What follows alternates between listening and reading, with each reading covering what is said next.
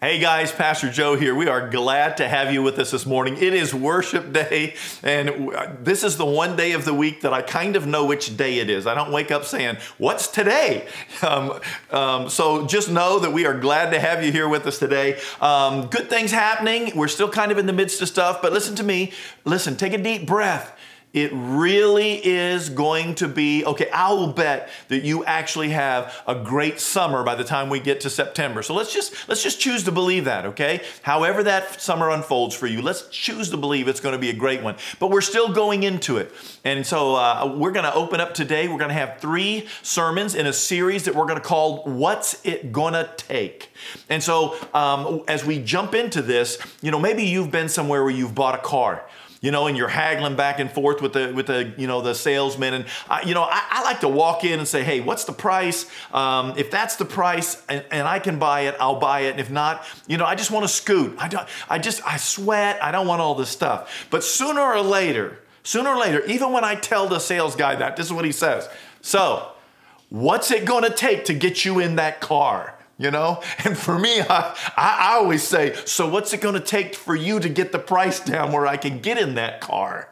And so we go back and forth and back and forth. But sometimes, you have been in one of these situations in your life. You've just been in a situation where somebody says, hey, what's it going to take? What's it going to take? Or maybe you were just like, wow, I'm doing the math here. What is it going to take for us to get into a house? What's it going to take for us to, whatever that might be. You have processed out your finances or your goals in life, or maybe you're Dave Ramseying it and you're thinking, what's it going to take? We got to get rid of, there's a place in your life where you begin to say, what's it going to take? The scripture that we're looking at today from Matthew 7 is one of those that grabs a hold of us and says, you ever thought, what's it going to take? That's what I want to share with you today. We're going to look at Jesus. He's doing the Sermon on the Mount. That's Matthew 5, Matthew 6, Matthew 7. This is a scripture that I grab quite often to put on the mirror so that I can stand in front of it and say, Joe, what's it going to take? What's going on in your life and what is it going to take? Because I'm very hard on myself. And listen, maybe you are too. But that's the passage. And so I want to encourage you in this. Matthew 5, 6, and 7 is what we would call the core of Jesus's teachings. Okay? So as you continue to go through each of the renditions of the gospel of Jesus Christ, you know that you can always go back to where Jesus went up on a mountain. He sat down with his disciples and he began to teach them saying, blessed are. And so we get through chapter 5, chapter 6, and we hit chapter 7. And in the course of that, he wants to say this. He wants to tell us to watch out for prophets. And we're at the place where maybe your Bible has it titled, and it says a tree and its fruit. And the bottom line is there's just a place for me. And again, this is one of those sermons I preach at me. When I look in the mirror and I'm saying, watch out for his fruit, that guy in the mirror. Watch out for what's coming out of his mouth. Watch out for what's spilling out of his heart. That's where I start. And I just want to take you into this because Jesus talks about, bad fruit comes from bad trees, good fruit comes from good trees, and back and forth and back and forth. But I love this right here. Okay, he gets to this place where he says in Matthew 7:21, and he makes this statement. It's a statement that really caught me by the short hairs on the back of my head one time when I was sitting in my church office in Oklahoma. And so just as what Jesus says, not everyone who says to me, Lord, Lord, will enter the kingdom of heaven, but only he who does the will of my Father who is in heaven. Many will say to me on that day, Lord, Lord, did we not prophesy in your name? And that word prophesy, it includes the concept and the idea of preaching what God said, preaching what God's saying, and preaching what's coming because God said. And then it goes on to say, and in your name, didn't we drive out demons and perform many miracles? So they prophesied, They performed miracles and they cast out demons. They went around doing this. And then Jesus says, and then I will say to them plainly, I never knew you. Away from me, you evildoers. Now, that's kind of a harsh statement from Jesus. We kind of like to think that Jesus is all, sunshine and roses, that he's all like, super peaceful. Maybe you always hear him talking in an Australian accent, or, maybe that's on your Bible app or whatever it is. But we always tend to think of him that way. And here he's just kind of being cut and dried. And this is a place where I always spend some time. When the Lord brings it up in my readings, in my daily devotional, it's where I stop and I say, hey, what separates you from those guys that he's talking about? Joe Wood, you tell me as a pastor why he's not talking about you in Richmond, Kentucky right now. And it hurts. I'm not going to lie to you. It hurts. And so when you look at this, you hear the question that's kind of obviously lingering in the air, and that is, well, then what's it going to take? If these guys are preaching the gospel, if they're prophesying in Jesus' name, if they're casting out demons in Jesus' name, and if they're accomplishing miracles, Jesus didn't say, no, you guys didn't do it right. He said, but look here, if we're doing those things, then what's it going to take? And Jesus says this at the beginning, but let's look at that. What's it going to take to get into the kingdom of heaven? What is it going to take to come and follow me? What is it going to take to just believe with all of your heart? What is it going to take to have a mustard seed faith? What is it going to take for you to be in that place, even in the midst of everything we're going through? We don't have to throw rocks. You know what I mean? We're just at a place where, man, we got to put the rocks down or go on vacation and get away from it all. And that vacation can be just as simple as turning your computer off, okay? It really can. But we're at that place right now, and I'm just at the place of saying, what's it going to take? And what Jesus talks about is it's going to take a relationship with God. Look at what he says here. Not everybody that says to me, Lord, Lord, will enter the kingdom of heaven, but only he who does the will of my Father. Boom. There it is. It's a relationship, right? I got to do some baptisms. You saw those. Weren't those great? I mean, those are awesome. That's the second time I've been at a creek in 27 years. And it's like, why don't we just build a church next to the creek or put one through the church? Because that's awesome. But here's the deal. It doesn't matter if we said magic words. It doesn't matter if somebody put us in a tank, put us in the creek. What matters is, am I about my Father's will because of the transformation going on inside of me? And that was the challenge that I put out while we were at that baptism. You saw that. But we're looking at that. And at the end of the day, what it comes down to is relationship. And as I was thinking about this topic and I was thinking about this relationship, my mind and my head went to a man named Abraham, okay? Now, he starts out as Abram. And I want to share this with you from Genesis chapter 12. It's just the story of Abram. And God pretty much says to Abram, hey, what's it going to take for you to do this, this, this, and this? And that's the question for you and I today. Jesus is saying, this is the deal. And we're saying to Jesus, what's it going to take? And now I'm going to tell you a story about a man named Abram, okay? So we are in Genesis chapter 12, beginning at verse 1. I'm just going to read through verse 5. And it says, the Lord said to Abram, leave your country, your people, your father's household, and go to the land that I will show you. So he's saying you got to leave. Now, I'm not saying that everybody that ever surrenders their life to Jesus has to leave. I'm not saying that. I'm just saying there's a place where what we used to say a couple of years ago at the Vineyard is you got to go all in. You got to say, I am going to do this. And then every time you screw up, you're going to be standing in front of that mirror that I tell you I stand in front of so often. And you're going to hear the Holy Spirit say, what about that? And then you're going to say to yourself in the mirror, what's it going to take? God, what's it going to take? Thankfully, Paul, who I'm not going to get into, lets us know that he's just as human as you and I. But look at this. The Lord had said to Abram, leave your country, your people, your father's household, and go to the land that I will show you. I will make you into a great nation. I will bless you. I will make your name, what's your name? What does your name mean? I will make your name great, and you will be a blessing, and I will bless those that bless you, and curse whoever curses you, and all the peoples on the earth will be blessed through you, Abram. So Abram left as the Lord had told him, and Lot, his nephew, goes with him. Abram was 75 years old. Do the math there. He's 75 years old when he set out from Haran. He took his wife Sarah, his nephew Lot, all the possessions they had accumulated, and the people they had acquired in Haran, and they set out for the land of Canaan, and they arrived there. And so that's the passage that we're looking at, as much as we're looking at Jesus saying, who's going to enter into the promised land? For you and I, that's who's going to enter into the place that Jesus is preparing for us. Listen, I don't know about you, but I don't want to stay on this planet in this condition forever. I am so looking forward to God saying, I'm going to take this earth, I'm going to fold it up, I'm going to build a new heaven and a new earth. And so there's a hope.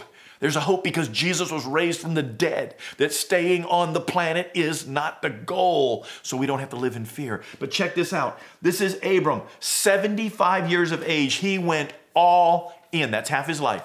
He lived to be 150 years of age, okay? And at 75, he went half his life. So if we translate that in today's time, the average person's going to live somewhere close to, let's just say, 80 years old. So imagine this. How many of you out there are 40 years old right now? Go ahead, raise your hand. Okay, yeah, right, you. Come on. You're a little, no, I'm kidding. I can't see you. I'm on the film here. Okay, so look. You're 40 years old. Can you imagine right now God stepping into your life and saying, listen, cash it all in, come follow me? Because what's it going to take for you to do that? At 40 years of age, what's it going to take for you to change your job? What's it going to take to change your state? What's it going to take for you to change your career? What's it going to take for you to go into full-time ministry? What's it going to take for you to pack up and move to Africa? At 40 years of age. Oh, Pastor Joe, I'm too old. I get it. But Abram was halfway through his life as well. And so there's a challenge there for us to say, am I all in? What's it going to take for Joe? Listen, I'm saying it to me. What's it going to take for Joe Wood to understand that spending time in prayer, spending time in the Word, spending time tithing, going to visit the homeless guy and getting him dinner and sitting with him for a while, what's it going to take for me to have the heart of God that is going to move me from one location to another and allow God to do great things through me to bless other people, not just to bless me? And that's Abraham. Now, I don't know if you know this or not, but God gave him a slight variation of the name. His name's Abram, which means high father, okay? And Abraham means father of many or father of many nations. So a little tweak there, a little addition, and suddenly we go from high father to father of many. So, you know, he's got slaves, he's got people, he's got children, he's got stuff, he's getting ready to move, and so he's the father of them. Technically, this is the tribe. Abraham himself is a nation. Okay? He's not like millions of people yet, but he's considered a nation, a tribe.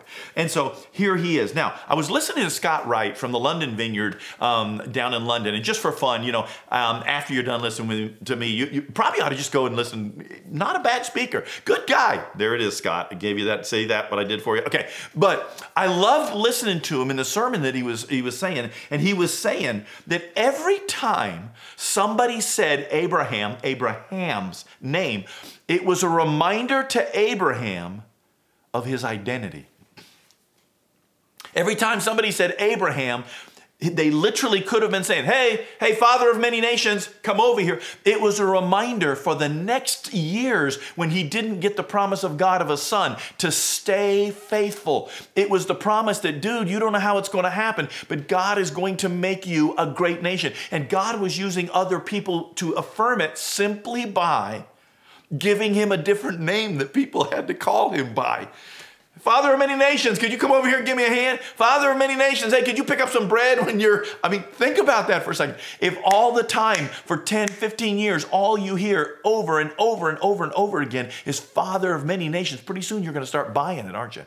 You're actually going to start believing it even when it frustrates you. Well, I was thinking about that and I thought, what about my name? It intrigued me. I remember when I was a new believer, I'd heard something, you know, Jesus sits Peter down and he's Simon at that point. And he sits Simon down and he says, Simon, you know, what you said couldn't have come from anybody else. It came from God. And he says, you know, from now on, your name's going to be Peter or Petra, depending if you go Greek, Roman, or Aramaic. And so, you know, you've got these, but they all mean the same thing. They all mean stone or rock. And so this is Peter. Peter, you're going to be the rock, and on this confession of faith, I'm going to build my church. I'm not going to scatter my church. I'm not going to have everybody living in different houses. I'm not going to have everybody out on the golf course just communing with me while they're hitting off the nine hole. It's like, no, I'm going to bring you together, and I'm going to build my church on the rock, which is the foundation of Peter. What about that? So I was thinking about my name. What's it mean? And I had an epiphany this week because I saw my life through a different lens. Never thought about it. I looked it up when I was a new believer in 1977, just for fun, because Chuck Swindoll was doing some sort of a message. But this is what it means. He shall add. That's literally Joseph. That's my name. Joseph means he, meaning God, shall add. And it's like, wow, what about that? So as I see that, that's a new filter for me. Instead of me being Joseph and that's my name and it translates into Joseph. So from now on, I hear myself saying, and he shall add, come here, and he shall add. Are you going to preach this Sunday? And he shall add. Because I began to look at this. I joined God's mission. God didn't join my mission. And I knew that from the get-go. I did not accept him. I surrendered it to him. I came to that understanding. So many people get that wrong. They think that God is going to follow them around now. But the point is, God is saying, come, just like he did with Abraham. What's it going to take? I want you to come with me, and I'm going to do amazing things through you, but you're not going to see these amazing things if you stay in Haran with your dad, Terah. It's not going to happen. He says, come with me, and I'm going to show you a land. And it ends up being wherever he gets to put his foot that he's going to do this.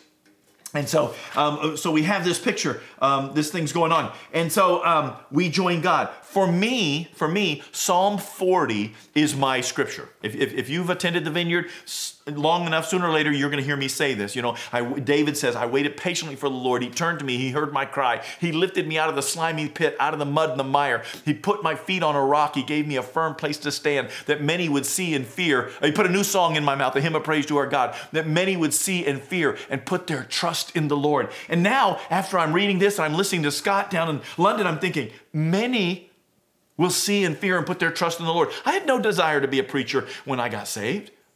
Man, I wanted to water ski every day, but I had to work. I wanted to get a ski ray, a Sea Ray ski boat. I wanted to teach at church. I wanted to be an adult Sunday school teacher, but I didn't want to be the guy.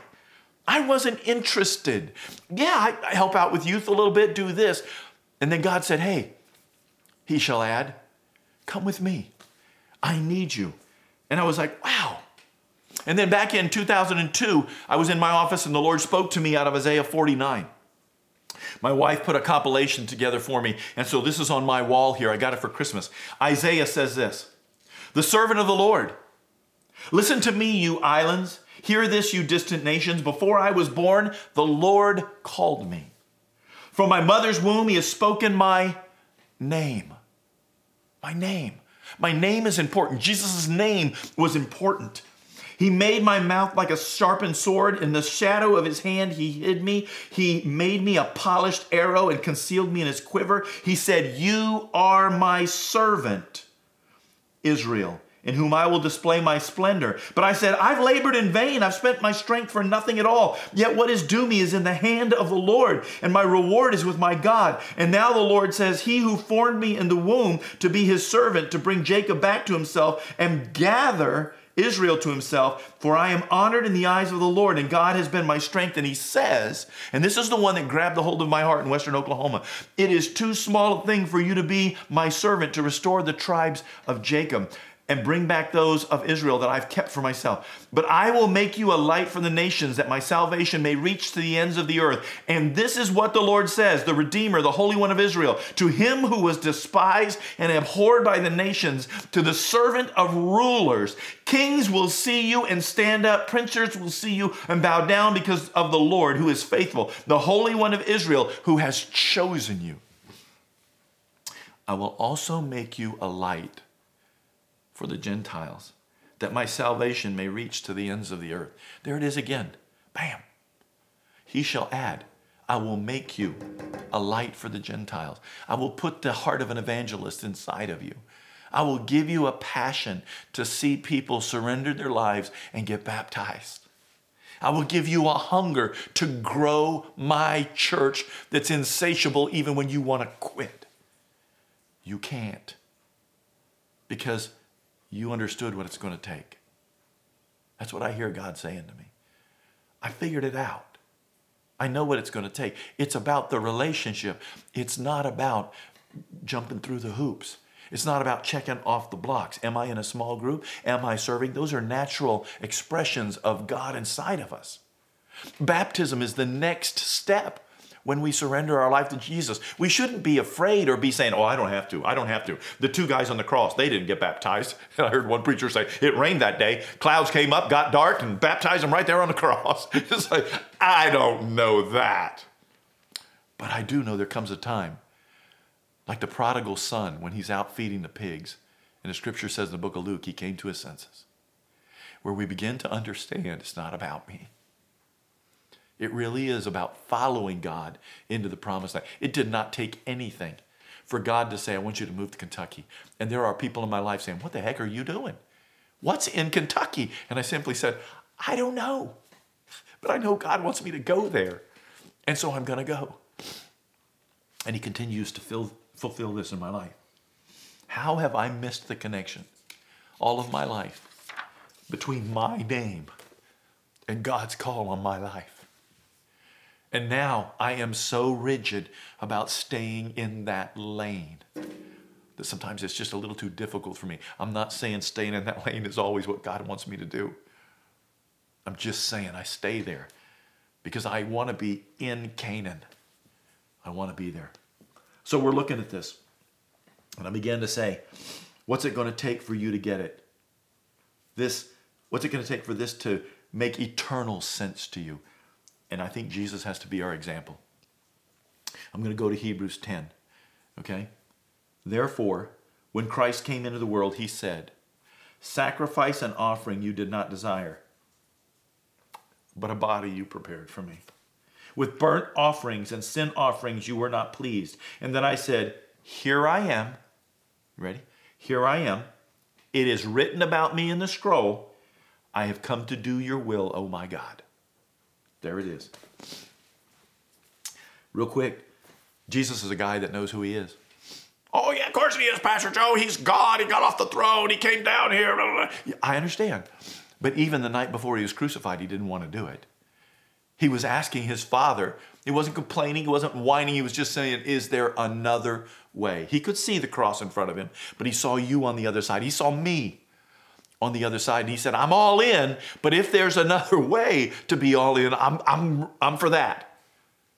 And God said, no, you're all in for this. And so Jesus is a guy that knows who he is. He says, it is written about me in the scroll. If he forgets, all he's got to do is open it up. Just like me, if I forget, all I've got to do is go to Isaiah 49. All I've got to do is back up to Psalm 40 and say, remember, Joe, your name is Joseph. It's why you were put here. Through the blood of Jesus Christ, I became a member of the family of God. And so I must be about my Father's business. That's what Jesus said to his mom and dad. Jesus said he came to set the oppressed free, the captive free, heal the sick, give sight to the blind, and make the cripple walk. That's what we're supposed to be about. When was the last time you prayed for anybody that wasn't in your household? When was the last time you heard God say, go over there and help that man? Jesus knew who he was. And because Jesus knew who he was, Jesus is a guy that knows why he is. I know who I am. I'm Joe Wood. I'm the son of Carol Wood and Earlene Wood. I'm the brother of Robin and Larry and Rhonda and Beth. I am one messed up, broken, hurting, you just wouldn't believe it all, it's crazy guy. And Jesus saved me. I know who I am. Now I'm a child of God, knit together in my mother's womb.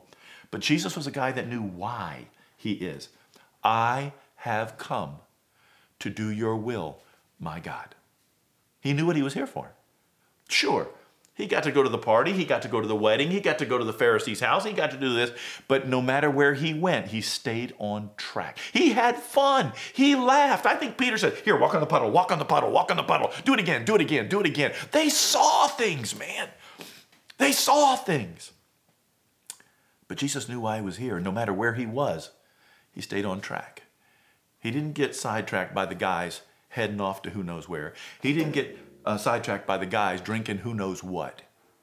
He went with them, but he didn't always participate to the degree that the world does because he knew why he was here. He was there at the Pharisee's house to be an example at the party. He was at the wedding to show people that there is hope in the little things. The little things. Only the servants and his disciples knew the miracle. And we have no reason to believe until he died and was raised from the dead and the disciples started writing things. He did it for the common person, not for the people that were important at the wedding. See? You and me. What's it going to take?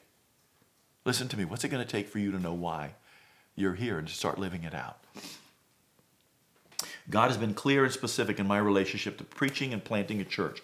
I know who I am. I came to do his will. It's a daily relationship that I need to be in. So that's why Jesus said not everybody who says Lord, Lord, because he was trying to help us understand, I need you in a relationship. He wasn't saying, get away from me, I don't want you. He was saying, I've been trying to build a relationship with you. That's the why. I want to be in a relationship with you. Come, follow me. Not, hey, I'll be back next week, I'll preach a new sermon. Come, follow me. We're going to pray for people. We're going to do things you never dreamed of. I'm going to make you fishers of men. That's why Jesus said to the rich young man, sell everything you've got, give to the poor, and come and follow me. Because he didn't want him he didn't want him poor. He just didn't want him depending on this world and the wealth of this world.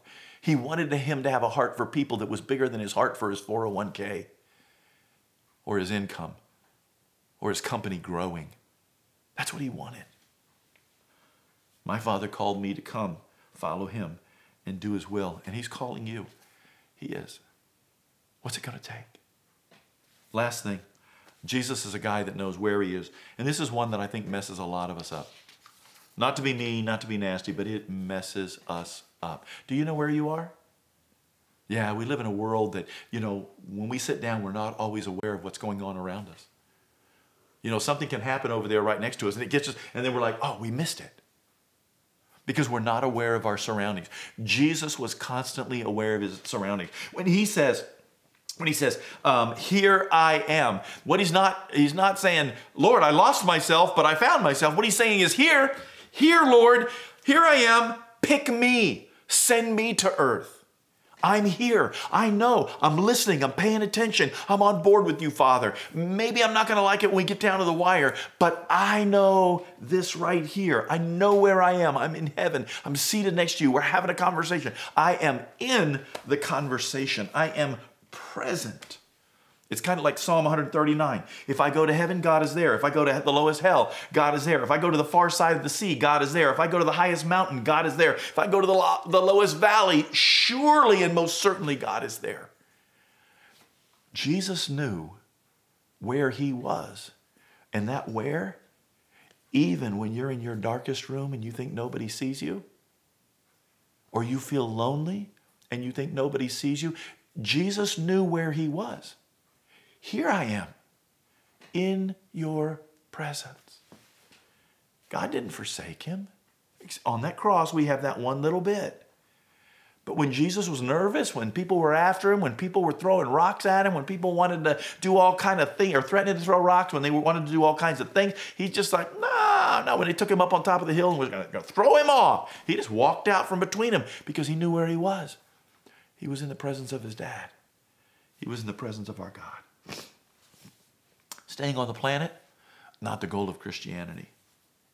You can't separate your identity based on your location. On Sunday, I am wicked passionate.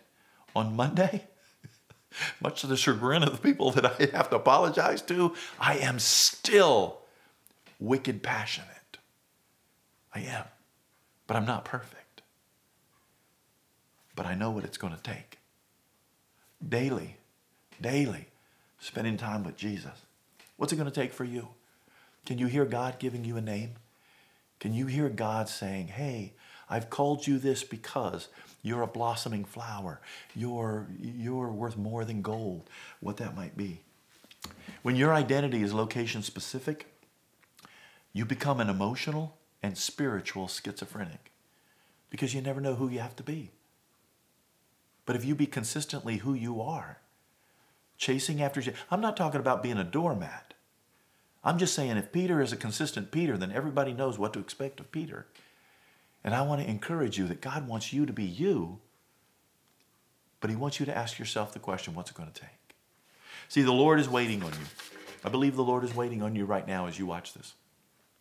You may have done all kinds of spiritually religious things, but what I want to know is, are you walking with God? Does your life convict you that you're walking with God? Or is there a place there where we need to begin to say, Lord, man, I'm getting distracted. Or, God, I've never come to you and asked your forgiveness for the way I've lived my life. I want to live it your way. I need to get back on track. I need to come and be with you. And then let God lead you into Canaan. Abraham was a man that knew. He was the father of many nations. Joe Wood got a hold of this week and God shall add. And I'm not going to let go of it because I know what it's going to take. Perseverance. Today, our message is interact or inject yourself into a relationship with God, interact with God on a regular basis, and persevere in Jesus' teaching. God loves you. Let's pray. Father, who is God in heaven, as we come before you, we thank you for this message. We thank you for this word. We thank you for this blessing. We thank you for this Ebenezer. We thank you for this stake in the ground. We thank you for this border of Canaan. We come to you, God, and we ask you to do great and mighty things. God, I already believe that you are. Who knows what it's going to be as this thing unfolds. But please, God, help me stop whining about it. Help me to remember what it's going to take for me to wake up all in. I just ask and pray that you would reach out into our audience, God. Put your arms around them and let them hear you say, come, follow me, and I will make you, and then whatever that's going to be. Let them hear you today, God. We thank you for this in Jesus' blessed and holy name. Listen, if you've been through some things and if this is stirring up some emotion inside of you, I just want you to know that you can bounce over to vineyardrichmond.com. It's our website. There are people there, lower right-hand corner, little green button that says chat. Click that button. You're probably not going to hear a voice. You're going to get, hey, how are you? They're not going to know who you are. You're not going to know who they are, but they want to pray with you. Whatever it is that you're going through, live time, they want to pray with you. You know why? Because we're about people. And he shall add. That's what I'm hanging on to. What's it going to take for you to click that button, surrender your life to Jesus, and get baptized? Give it some thought. We're looking forward to this whole thing ending. We're not there yet, if you're wondering. I promise I will keep it in front of you. I just don't want it to be so far in front of you that you forget what's going on. And I want to see what's going to unfold. So that's the only reason I'm not making great big statements and setting up videos on Facebook or social media. Hang in there with us. God is doing great things, just like those baptisms. God bless you and go in peace.